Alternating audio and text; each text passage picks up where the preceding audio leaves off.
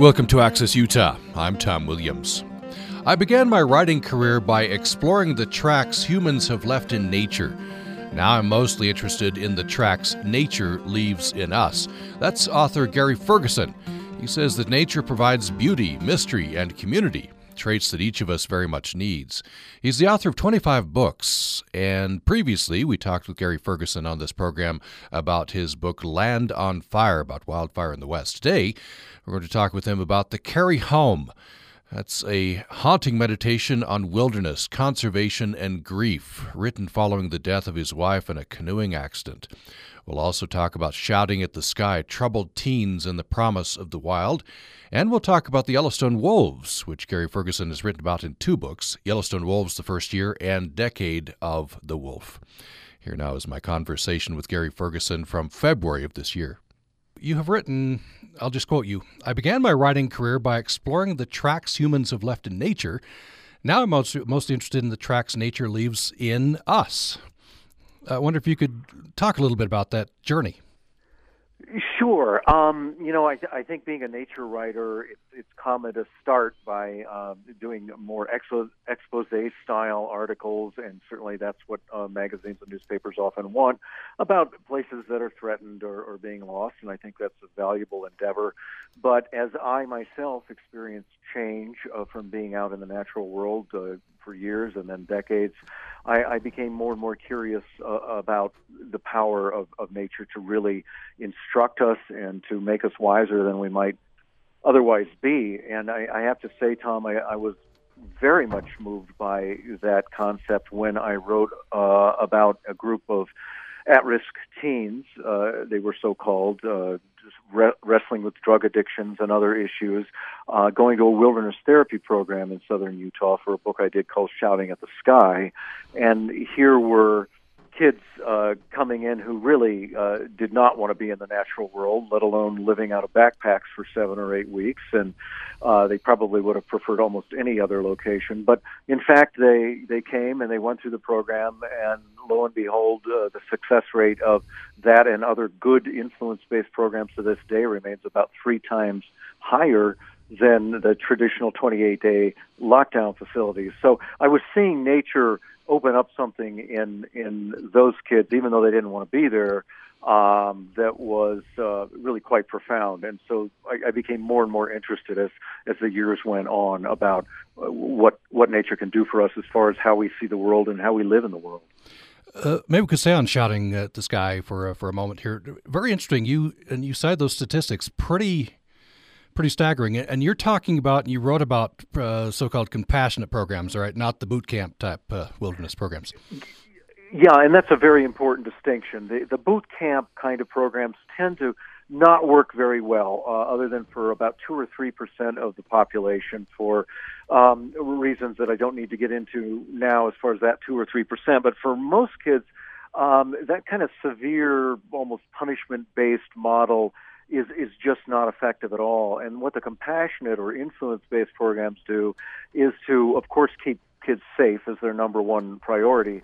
But within that concern of keeping them safe, allow them to make decisions out in wild places and then experience natural consequences. If it's a warm enough summer night and you decide that you don't feel like putting up your shelter to sleep under, and a staff person tells you, well, it looks like it may rain, and you say, well, I don't care, and you wake up with it raining on you, and you're fairly uncomfortable.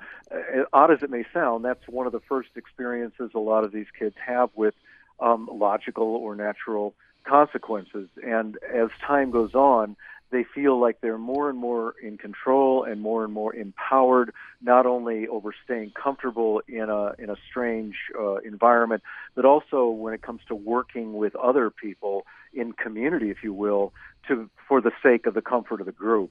And I said those kids didn't want to be there, but by the time they left, almost all of them, boys or girls, were in tears because it had been such a profound, powerful learning experience, and it gave them a sense of themselves that they carried on for many years. I got in touch with them a decade later, and 7 out of the 10 said it remained the most powerful experience of their lives. I wonder if you could talk about that transformation and why it was not only important at the time, but continue to be important in their lives years later? Well, it's interesting. I'm going to answer that question in regard in the context of something I learned probably 25 years ago when I was asked to put a collection of nature myths from around the world, and these were simple stories from every culture imaginable about how things came to be in the world, from why the rainbow is in the sky and how the skunk got its stripes, and on and on and on. And I reviewed probably 1,600 stories. And it dawned on me after several hundred that every one of those cultures, every one of those stories was basically saying that in order to live well in the world, you needed to maintain a relationship with three things. One was beauty, one was community, and the other was mystery. And that if you had access to those in your life, you would generally do pretty well and you would know how to get out of difficult circumstances. And on the other hand, if you ignored or somehow didn't have one or more of those in your life, you would suffer for it with depression or lack of ability to be successful in a relationship, or on and on and on. And so that's very much what I saw come to life with those kids in the wilderness therapy program. They were introduced, many of them told me, to beauty for the very first time, which is sort of an alarming statement from somebody who's been on the planet for 16 or 17 years to say, I've never really seen or known beauty before. But the most common answer, which aligns with that quality of community I just mentioned, is they said that the reason it worked and the reason it remains so powerful is because, and this is pretty much a quote, this is the first place I've been where what I did mattered. And that has to do with, again, the wilderness setting down harsh enough or real enough conditions that if you and I don't get along and we squabble, and you don't want to start the fire for me to cook the food, we're both going to suffer. And so they realized that their actions, if one of the young men sat down on the trail because he didn't feel like walking for 3 hours, then the group got into camp at well after dark and nobody was very enthusiastic about cooking, so they, shoveled down some cold food and went to bed, and then nobody was happy. And it was an opportunity for that boy who sat by the trail to conclude that, wow, what I do and don't do matters in this group, in the welfare of this group. And that's one of the great lessons of that experience. And the last thing they said, was to me, it was powerful because I felt like I was a part of something bigger than myself. And that's where the mystery comes in. For a lot of people, that's through their religion or some sort of spirituality, but they sensed through nature, through wild nature, that they were really part of something somewhat mysterious that they hadn't considered. So all on their own, they came up with the very conclusions that people had been coming up with for thousands of years. I'm interested in, to follow up on, you went back and talked to at least some of the young people a few years later, and in talking about, the tracks nature leaves in us, the impressions that it left in these young people, lessons they had learned. I don't know if they got back into nature, but it had made an impression on them, changed the trajectory of their lives. I wonder if you had those conversations with them, how it changed their daily lives as they got back. I did. Of the 7 of the 10 I followed for the first year, I got back in touch with 10 years later, who said it was, such a powerful experience even a decade afterward. They were in various professions: psychiatric nursing, drilling rig foreman, a chef, retail workers, and then several of them had entered helping professions, including the psychiatric nurse, of course, but social work, teaching.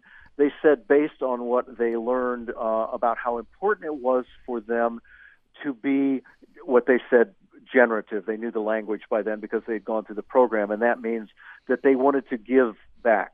That's sort of the last phase of that particular and other wilderness therapy programs is, what are you going to do with what you've learned out there in the world? How are you going to make the world a better place with the wisdom you've gathered from being here in this wild place? And in that sense, it very much mimics the traditional rites of passage that teenagers had gone through around the world for thousands of years. So they first of all had to go back and face some of the old original triggers that led to dysfunctional behavior like drug abuse, and several of them fell off the wagon a couple times. But as one young woman told me, and others echoed, she said, the wilderness ruined my high, that I know too much. And what she meant was, I know too much about myself. I know where this is leading. I know more about the darkness and the disempowerment that's going to happen because I've been in the wilderness and come to know who I am and what I need to live well in the world.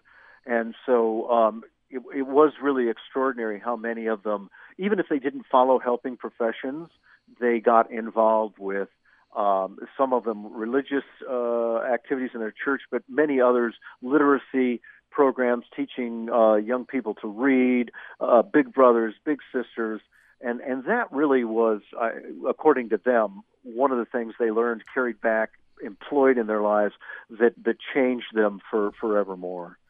I wonder if we could expand this to us collectively, broader culture.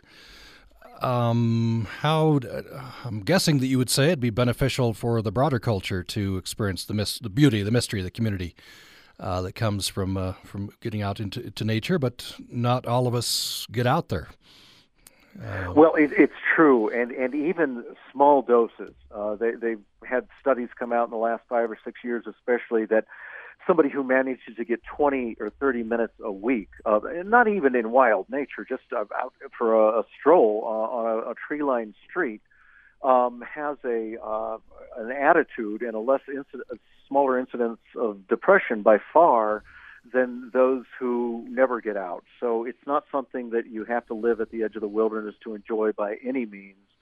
There are, of course, physical health benefits, and now in certain branches of ecology, they're discovering, which I find fascinating, that there are actually these chemicals being released by trees, and when you walk under them, you're ingesting through the air these chemicals that not only boost your immune system and help organ regeneration and things like that, but they also work on the brain. They help release the serotonin and other chemicals that are necessary for feeling adjusted, feeling happy and content in your life. So there's absolutely no question in my mind that we have lost touch with beauty, community, and mystery. We would gain much satisfaction and a happier, more productive country if we had them in place. And of course, there are a lot of places, Tom, where you could get those. You could get them through music or art. It wouldn't have to be nature, but nature is sort of a tried and true place to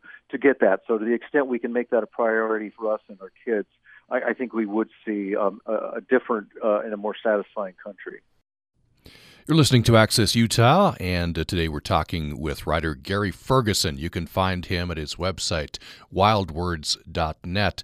And we're talking about several of his 25 books on the program today, including Shouting at the Sky, Troubled Teens, and The Promise of the Wild. Later in the program, we'll get into talking extensively about The Carry Home, a meditation on wilderness, conservation, and grief written following the death of his wife in a canoeing accident. And we'll be talking about the Yellowstone Wolves, which Gary Ferguson has written about in 2 of his books. More with Gary Ferguson following this break. Did you know that parental involvement in youth sports programs can strengthen family relationships? Research on the impact of parental involvement in their children's sports participation, the role of sport participation on family relationships and parent-child interaction, and the outcomes of parent support and pressure in youth and adolescent sports contexts have been highlighted in the New York Times, the Wall Street Journal, and the Chicago Tribune. This research is also being used by youth sport leagues, administrators, and parents to build effective sport programs that support youth development. This segment of Did You Know That has been brought to you by our members and the Emma Eccles-Jones College of Education and Human Services, committed to mentoring tomorrow's educators, researchers, and clinicians, located on campuses in Logan and 26 other sites throughout Utah.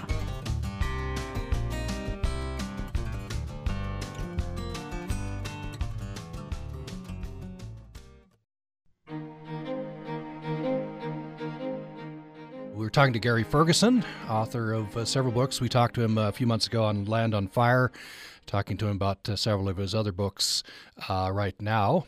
including Shouting at the Sky, Troubled Teens and the Promise of the Wild. We get into talking about the Carry Home a little bit later in the program. So on the website is wildwords.net. And you teach, I guess, workshops. You do some lectures. I'm reading from a paragraph on nature mythology. I'll just quote this. In the final years of his life, Joseph Campbell was often asked what he thought would emerge as the next significant body of myth in Western culture. He responded that such new stories would likely present the Earth much the way astronauts saw it, as a beautiful, fragile ball of life hurtling through the void of space. In other words, a dramatic crumbling of old boundaries. I wonder if you could talk a little bit about that. And do you see this happening? Do you see, was Joseph Campbell predictive here? I think he was. Now, of course, any change in society happens in fits and starts. And change, whether it's something, Joseph Campbell also said sometimes you choose the mythical journey, sometimes it chooses you. In the case of the Carry Home, which we'll get into later, when my wife was killed in a canoeing accident, that was the journey choosing me. I would have never selected that, of course, on my own. But that kind of change, or much less change, brings with it change of opinion, change of orientation, a crumbling of boundaries. It brings discomfort. And so if there's progress or if there's opening up toward what Joseph Campbell was talking about, it's not going to be a linear process. I do think, though, it is happening. It's being facilitated by a greater tolerance for diversity, and really for one of the first times, perhaps in the last 500 years, a reconsideration of what ecologists call interdependence, how connected we all really are. And, if you point to an issue like climate change, and it doesn't matter what you think the cause of climate change is, it doesn't matter where you live. The effects of that particular problem are going to be with us all. And so, to me, as an ecologist and somebody who sort of is a bridge between the scientist and the general lay public reader, something that I've been very impressed with is scientists now saying that we realize that there really is nothing more important in the world of life on Earth as far as whether it's going to be resilient and whether it's going to be able to withstand difficult circumstances, even catastrophe. There's nothing more important than the interdependent networks that support that life, and also diversity, interestingly enough, right? As diversity continues to come in the social conversation in the United States more and more, that basically the more diverse of an environment you have as far as different species of plants, for instance, and animals and insects, the more likely that environment will be able to replicate itself after a disaster. So what I'm really interested in now, and my next book is focused on, is how do we take these lessons from the natural world that have been working for millions of years in some cases, and certainly tens of thousands of years in others, and apply them to how we're organizing our communities and how we're living our lives. So I think Campbell was right when he said that, but we're going to have to apply ourselves with some enthusiasm and commitment to get there. Maybe give us a little preview. Are there some specific examples you can cite? Well, certainly, what I just mentioned about diversity as far as the number of plants and animals in a given, let's say, a watershed or an ecosystem is a great predictor of how that system will recover, as opposed to a more homogeneous forest. Let's say we go in and cut an area, even clear cut an area, and if in the wake of that we plant only the commercially valuable trees, what we end up with is a homogeneous forest of even-aged stands, which is incredibly prone to two things. One is wildfire, likely to be completely wiped out by wildfire at a certain age. The other is insect infestation. Pine bark beetles, for instance, love pine trees of a certain age. And if we've planted just that species all at the same time, we've basically created a banquet the next time a drought comes along for pine bark beetles to destroy that forest. So if we take the time and effort to plant a variety of species that replicate what nature had brought to that area in the first place, and we stagger the plantings, we're probably going to be able to withstand disease. We're going to be able to withstand pathogens. We're going to be able to withstand wildfire. And so that's just one small example of diversity. As far as interdependence, that thing I mentioned earlier, walking under the trees and having these essentially pheromones released by trees and inhaling them and having them affect our bodies, that's pretty profound, to the point where one University of Illinois researcher recently said, I can predict how long you will live based on how green your environment is. If your neighborhood has trees, for instance, or if you spend any time at all walking out in the natural world, I can make a pretty accurate prediction of how long you'll live and what kind of disease incidents you're likely to have. So we're starting to kind of understand that we're maybe connected in a much more profound and significant way to the natural world than we ever thought we were. Of course, you can point to trees as being the producers of oxygen that we breathe and other things, but there's a whole field of science opening up that's just really blowing everyone's mind as far as how interdependent we really are.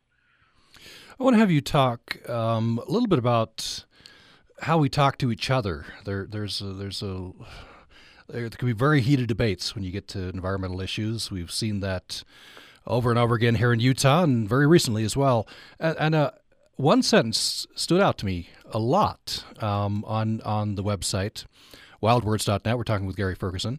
This is under your description of your lectures you give on wolves, Yellowstone Wolves, Introduction to the Wolves to Yellowstone. One of your books, you followed the wolves the first year there, right? Then you went back. Yes, I did. So anyway, this sentence, strategic shifts environmentalists can make to more effectively deal with land and wildlife-based conflicts, which intrigues me. What would you advise? What would you say? Well, and this is a great opportunity for me to say one of the things that the environmental movement has made a tremendous error in, and I'm talking about the modern environmental movement as it's understood, say, beginning in the late 60s through the 70s, which still has a certain trajectory to this day, is that it was driven by very well-meaning and, in many cases, when it comes to clean air and clean water laws and keeping the lead out of kids' blood, and therefore, not sacrificing their intelligence quotients and some other things that led to premature death. Those were all wonderful accomplishments. But the fact of the matter is, the environmental movement and conservation movement have been too often led by white guys who have been educated in traditional education systems, and they're applying to the best of their ability how they understand the world works and coming up with solutions that they think will lead to better living. The fact of the matter is we've not been nearly good enough at inviting everyone to the table. You cannot understand by reading books and attending science classes an environment nearly to the extent you can if you combine that with sitting down with a rancher whose family has been there for the last 60 or 80 years and understands how the land reacts to certain grazing patterns and grazing activities and numbers of cows and et cetera, et cetera. So to not have opened up the dialogue in a way that allowed everybody a place at the table is really unfortunate.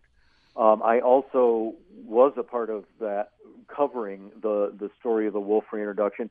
I happen to think wolf reintroduction in a few very limited places, and Yellowstone is one of those very few places, is a good idea because it brings the ecosystem back to what nature had created over thousands of years. And to give you one example, there's a lot of concern about chronic wasting activity going on in elk herds. Well, wolves are, and I've watched this literally hundreds of times, known for chasing a herd, watching for who's compromised in some way in the back of the herd, and that's the elk they go for. They don't go for the trophy animals because there's too much chance of them getting kicked and killed or broken backs or necks or whatever. So chronic wasting is just one small example of something that may be controlled if there's a proper predator base in place. At the same time, if those wolves get out of Yellowstone and they go into ranch country, they're going to kill some cattle. And so to not occasionally, most of them won't, but some of them will. So to not have as part of the original discussion, how are we going to compensate those ranchers who are losing livestock for the sake of bringing that predator back? One group, Defenders of Wildlife, had that conversation, and they put up money to actually pay those ranchers. But that was not a priority of a lot of the people who were for wolf reintroduction. And I think that by not building goodwill by a broad consensus of people, even people who don't like wolves, nonetheless, sit down with them, find out what their concerns are, and how do we make them less,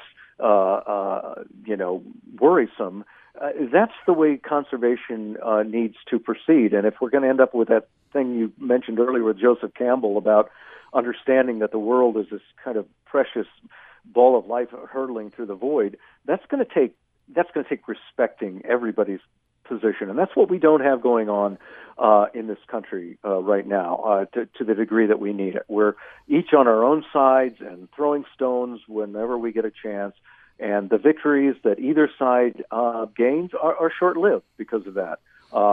They create backlash, and then the next side wins, and there's bad ill will, and then we have backlash from that. And so instead of swinging back and forth, we need to get a more sustainable path, and that's going to happen with respecting each other, and we all sit down at the table, find out what we've got in common. Are you seeing any movement there? Are you seeing anything that gives you hope, or are we going to be stuck specifically with environment, or more broadly with just political polarization, do you think? Yes, I do. On a local level, Tom, and a regional level, I see great hope, way beyond the huff and puff of many of the politicians in Washington. I see ranchers forming their own groups, working with people who have pioneered, for instance, holistic range management, which figures out how to basically mimic what bison did on rangeland for thousands of years, and that's intensively graze land, and then move along to a new area and graze it. That particular land produces more, especially during drought cycles. The ranchers are able to sustain a greater economic base because of that.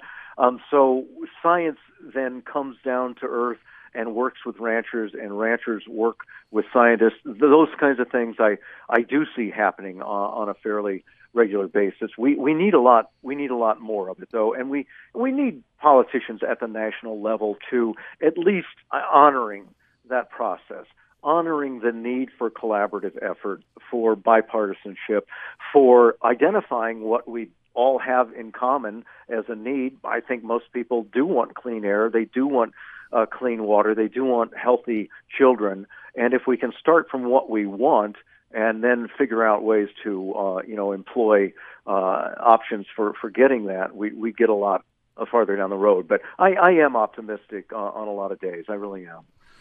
By the way, before we leave wolves, I want to maybe get an update from you or where you think this is right now. Plug the two books, Yellowstone Wolves, first year, out in 1996. Then you went back a decade of the wolf, returning the wild to Yellowstone from 2012. You've followed this story. It's been, I think, fairly close to, and some of these lands are very close to your heart. Anything surprise you from looking at with the long scope, reintroduction of the wolf now, several years later? Well, one of the interesting things to me, and I'm not speaking as a wolf ecologist, again, I'm sort of the messenger who works with scientists and then tries to deliver an intelligent and accurate message about what's going on to a general reading public. But it surprised me that the wolves have in Yellowstone, and Yellowstone is a fairly protected, large 2 million acre place where it will support a carrying capacity, it's called, of a certain number of wolves. Well, after peaking at a population in the early 2000s of about 170 wolves, the last many years the wolf population has been steady at about 100 to 115 or so animals. Now, what that tells me is that there is such a thing as a carrying capacity, and that wolves are like every other species, that they can't just continue to grow and swell and take over the world because, in fact, very soon they would eat themselves out of house and home. And this is one of the arguments that I'm afraid I've had with people who think wolves are going to just kill everything.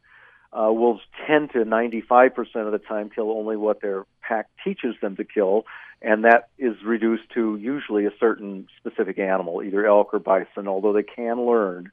And sometimes they learn to eat cattle, and then there's a trouble. But they are being controlled by the land itself. and that means disease is going through Yellowstone and killing wolf pups, parvovirus being a great example of that on a fairly routine basis. Wolves die. It's important to remember wolves only succeed 25% of the time they try to kill an animal to eat. They only succeed 1 out of 4 times. They do get kicked in the head, and they do get kicked in the ribs, and they die. And so there are these controls on wolves, and while Yellowstone isn't a fully functioning natural ecosystem, it is a good reminder that sometimes nature can tweak things pretty well if allowed to carry every aspect of the natural world to fruition, and that includes predators. It wasn't that long ago we were killing every predator thinking that we would lose all the elk if the predators were returned. But in fact, elk and wolves coexisted for thousands and thousands of years very, very successfully. And they did so for the reasons I just outlined. So that was an interesting thing for me to see playing out in the greater Yellowstone area. You're listening to Access Utah. I'm Tom Williams. My guest for the hour today is Gary Ferguson. You can find him at his website, wildwords.net. Gary Ferguson is author of 25 books. We're talking about several of those on the program today. And following a break, in our last segment, we'll be talking about the Carry Home. That's Gary Ferguson's meditation on wilderness conservation and grief, written following the death of his wife in a canoeing accident. More following this break. I'm Greg Dalton. On the next Climate One, eating less meat to save the planet. Americans love burgers, but do they have to come from a cow? The cow is just the technology we've used up till now to produce beef. You can still have your beef. It'll be better, and it won't be produced using a cow, so no loss to anyone. The new surf and turf on the next Climate One. Tune in Friday morning at 10 here on Utah Public Radio. Programming on Utah Public Radio is made possible in part by our members and the 4th Annual Randy Worth Half Century Ride, Saturday, August 11th, partners with the Stokes Nature Center to improve bird habitats along the Logan River Trail System. Registration information at randyworthhcr.org. We are talking with writer Gary Ferguson, and his website is wildwords.net. You can check out many of his books there. The most recent book is Land on Fire. We talked to him about that a few months ago, and now an opportunity to talk about some of the other books. And I want to get into talking about probably your most personal book to date, most intimate.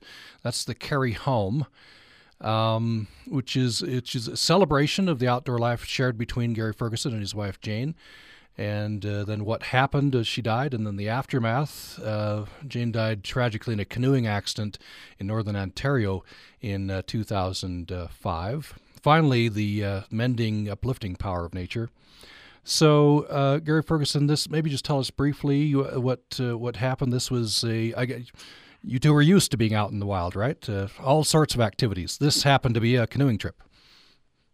Yes, Jane and I had been together 25 years, and we were almost constant wilderness companions. We were canoeists, and we were backpackers and bicyclists and so forth. We had been up in Canada doing a sort of an advanced whitewater canoeing workshop, and afterward, to make a long story short, had heard of a small river called the Kopka River that all in all was really supposed to be a walk in the park, so to speak, as far as canoeing skill required mattered. And the only problem was, and it was a big one, Tom, that's that there was a Class 5, which is a very severe stretch of whitewater that needed to be portaged.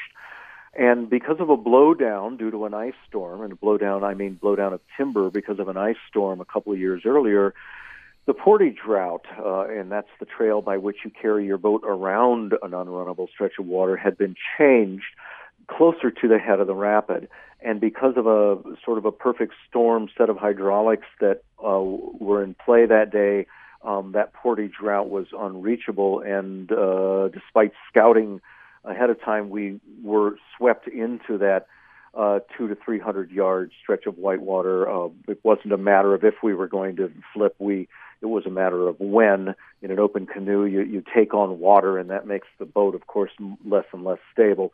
We did flip. I was pinned under the boat for quite a while, managed to free myself, and got caught in some what are called recirculation pools twice and nearly drowned. And then my leg was driven into a rock crevice and broken in several places before I was kicked out. I fashioned a crutch and looked for Jane, did not see her, knew I had to get out, and managed to basically crawl out for several miles over down timber from that ice storm and summons a search team. It took 3 days before that search team was able to find Jane's body. She had hit her head evidently right as the canoe went over, and because of the dark tannin-colored water, it was impossible to see her, so they had to bring in a dog who was trained to pick up scents coming from under the water. Now, oddly enough, Tom, 2 days before this happened, and we had not had this conversation for a dozen years, Jane just turned to me suddenly and out of the blue said, "Now you remember, if something ever happens to me where I want my ashes scattered in my 5 favorite wilderness places," and I thought that was odd, and yet I went through that list with her, and there I was, not long afterward, contemplating these 5 journeys into western wilderness places to scatter her ashes, which turned out to be an absolutely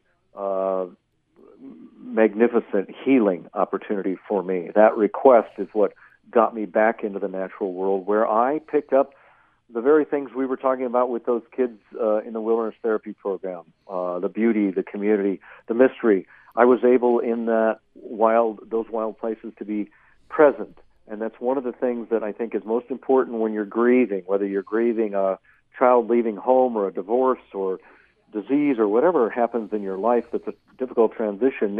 It's tough to be present. You want to distract, you want to kill the pain, you want to escape it.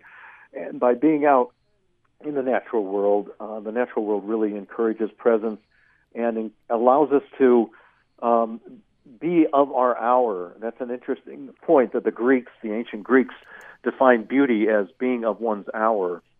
And when we're going through a difficult time, that's not where we want to be.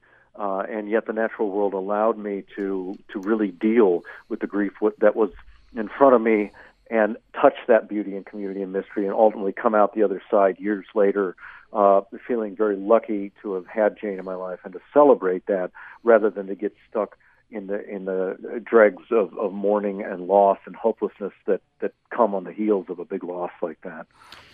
Did you have a sense of betrayal? That the the wild, the nature that you and Jane had so loved had turned around and killed your wife? I did for about, I'd say, 10 weeks or 12 weeks I had that. Yes, you're right. The very thing we'd given our lives to, not that we didn't understand very well the risks of being out in the wild. You can't be out that much and not get it, that something bad could happen. But nonetheless, I did feel betrayed. In time, though, again, by going out to nature, I realized that everything around me will perish as far as the life forms I was perceiving. And that, in fact, life on Earth would be impossible if death wasn't also a part of it. And so as I sort of got that in looking at the forest around where we lived on Rock Creek in southern Montana, I started to back off the notion that there was this intention in nature to harm me or this lack of dependability in nature. Those are human constructs. And in fact, nature does what nature does, and then we apply whatever story we want to those things. But there was no ill will. There was no ill intent on nature's part. It was just a set of circumstances that randomly happened. It was a tragedy, but it was not a diminishment of the power of the natural world to heal. You've talked about, and I imagine you suffer a loss like that, you're going to go over it again and again in your mind, and you can tend, if you let it, you can go crazy with this. If we just stopped 10 minutes earlier, if we had got a different canoe, my goodness. All of those questions. Absolutely, yes. You can't overstate what you just said enough. Very, very little things, because in truth, you can drive yourself crazy enough to the point where you could say, if I would have taken that paddle stroke 30 seconds earlier, we wouldn't have hit that rock. And, if we would have stopped for lunch, or if we would have, gotten the shocks replaced on the van, which I was intending to do, on and on and on. And you're right, you can drive yourself absolutely crazy. And ultimately, you're challenged to make peace with the fact that there are some things just simply out of your control. And we do not do well with that particular lesson in this culture. Technology has given us so much satisfaction in how clever we are and how much control we do have, that we really forget that a lot of life is out of our control. Who we fall in love with, what illnesses we suffer, and the fates of our loved ones as well as ourselves. A lot of it is left to forces that must remain mysterious. And we do ourselves a disservice by not making peace with that. And I certainly don't remember any elder in my life teaching me how to make peace with that. I grew up thinking that the more control and the more stability you had, the happier you would be, when in fact, it doesn't matter how much money you have, how much fame you have, the biggest house in the world you can live in, and still be subject to those sorts of surprises and those unexpected circumstances. And the trick is to emerge from that realization still in love with daily life and still convinced that this is a joyous experience on a precious planet. Now, you've gotten there now from that dark place. How did you get there? Well, I scheduled, if you will. I shouldn't say scheduled, actually, but those scatterings, those 5 journeys, occurred over several years. I made 3 of them within the first year of Jane's death, and they were about mourning loss. They were about literally dropping to my knees and weeping at the profound sadness and heartache and hopelessness I was feeling, and that's what grieving ritual is about. But I waited then a couple of years before I did the 4th and 5th one, which involved about a 120-mile walk from my home in Red Lodge across the Beartooth Mountains and the Absaroka Mountains into Yellowstone to make those. And by then, because I had stayed in touch with nature, because I had continued to try to be present, because I tried to walk through the grief, because I enlisted community and beauty and mystery to my healing, I was ready to go make that last journey a celebration of Jane's life. So it went from being a really terrible sense of being a victim to unspeakable tragedy to being someone who felt very blessed and having had 25 years with someone who was really quite a remarkable presence on this earth. And I think that in the end, Tom, the last thing I did, if you look at the old hero's journey stories that have been around for a couple thousand years that the ancient Greeks took to such a high level, the last phase of the hero's journey is when the person who has suffered, and usually hero's journeys start with something being lost, you go back to society just as those kids did with wilderness therapy, with the instruction of giving something back. So my wife now, Mary, last name Claire, is a psychologist who's very well versed in developmental and social psychology, and so she and I are out now doing programs for people who have gone through transitions. It doesn't have to be loss of a loved one; it can be any transition in their life, and we teach them how to use the lessons of the natural world to help them keep moving through the cycle of grief or the cycle of transition. We take those lessons from nature and essentially create dance steps on the ballroom floor so that people can more clearly figure out how they get from point A to point B, from devastation or confusion to contentment and empowerment again. And so that's a kind of giving back that we're doing together that helps anchor all of the things that I've been fortunate enough to learn along the way. I wonder if you talk a little bit more about community. It was when you read the book, you see you and Jane out there in the wilderness. So it came as a little surprise to me when it was a large number of people showed up for her memorial service. In excess of 600 people.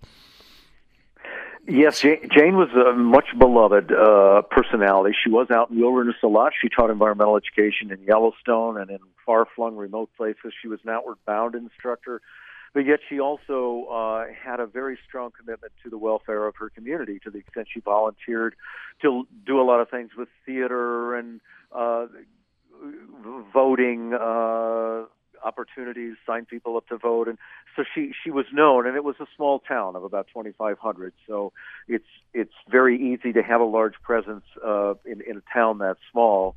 And so she was greatly loved and put a premium on community. And I must say that through this process of losing her and living with her, watching her make that a priority, I came to be less of a loner myself, which is sort of how I lived the early decades of my life. And I became very aware of the fact that if I'm going to access beauty, community, and mystery, and general satisfaction in life, I need people, whether it's 2 or 3 or 4 people, or whether it's a whole town. That's back to that interdependence I was talking about earlier. We are not fiercely independent the way we think we are. The notion of survival of the fittest is as much contrary to the reality of evolution as any phrase taken out of context could ever be. Survival of the fittest, as Darwin understood it and practiced it, kind of the father of evolution, was who is most fit to take advantage of the opportunities that the system in which they live offers. That's the survival of the fittest. It has nothing to do with beating and bludgeoning our competitors and emerging on top. And in fact, that is probably the most sure road to extinction if you were to follow that. So the role of interdependence in community and family, and this is why we must come together with these challenges we have with society right now, whether it's guns or climate change or anything else.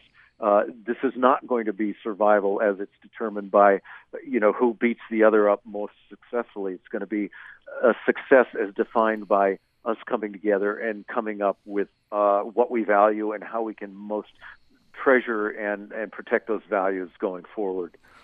We just have about 2 or 3 minutes left. I want to take you back. You and Jane both grew up in Indiana, I think. Met in college, did you? And you in the book, and we're talking about the Carry Home. We're talking with Gary Ferguson. You quote Kenneth Rexroth, who also is an Indiana guy, and that he left his home state because he wanted to find a bigger dream, right? A bigger myth. He was looking for more expansiveness. I'm not sure. You could say it better, I guess. Yeah, Rexroth was one of those people who sort of looked around, and this was back in the 50s in northern Indiana, that had become an area that had become just totally industrialized and under the direction of agriculture, straight roads, straight crop rows, fields, factories, and so by his account, it did not have even the smallest plots of nature and woodlot and even hedgerow required for us to be in touch with the mysterious. It's interesting that Einstein said that if you've got a choice between being in touch with knowledge or being in touch with mystery, you should always teach mystery. That mystery would be much more useful to your life than actual knowledge would be.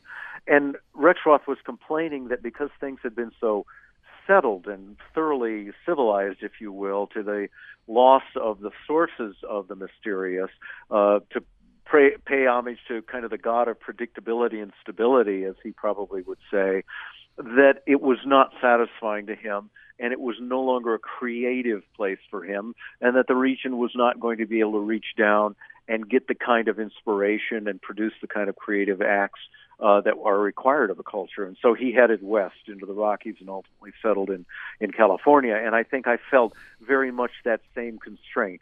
Now, to be honest, I'm older, wiser. I could probably go back to northern Indiana today and see all kinds of opportunities where mystery still lives.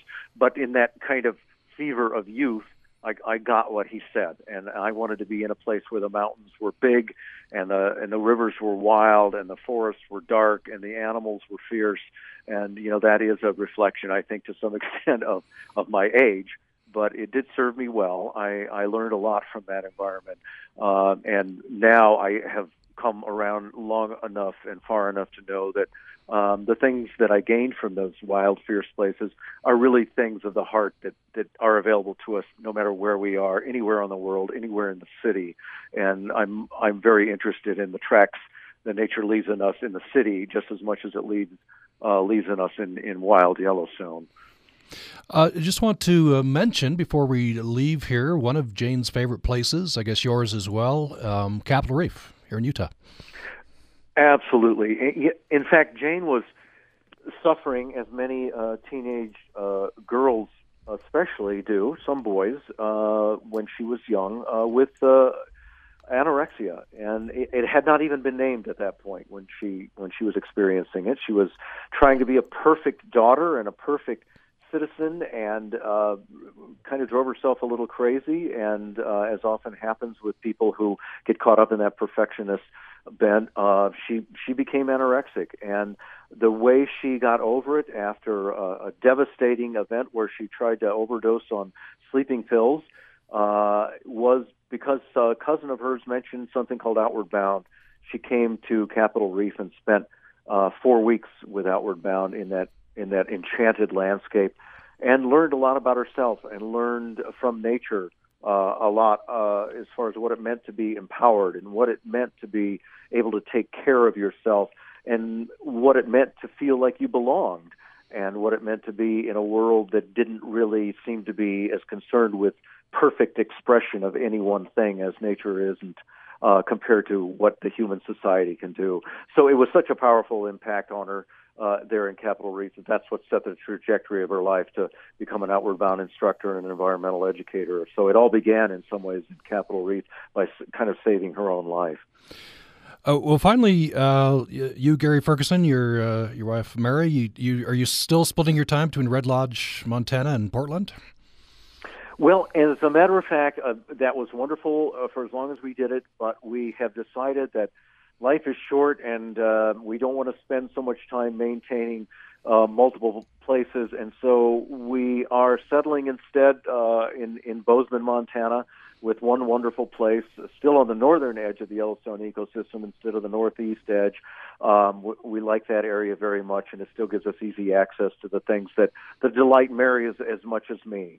And we plan to continue going out with this work we're doing. We call it Full Ecology, to help people who are going through difficult transitions, to help communities even look at how they're oriented to the natural world and what they can learn about how their communities function and how they can grow into the future in a way that works for everyone. So that's the work we're probably going to be doing until it's our time to get scattered to the winds. So we're very excited about it, Tom. Well, it's a beautiful area. We've been enjoying talking with Gary Ferguson. His latest book's Land on Fire. That's out from Timber Press. Previous books, The Carry Home. We've talked about a couple of books on wolves, and we talked in this conversation also about Shouting at the Sky, Troubled Teens and the Promise of the Wild. If you'd like to check out all of Gary Ferguson's books, go to his website, wildwords.net. Gary Ferguson, a pleasure as always. Thank you. Thank you, Tom. It's such a pleasure to be with you. I appreciate being on.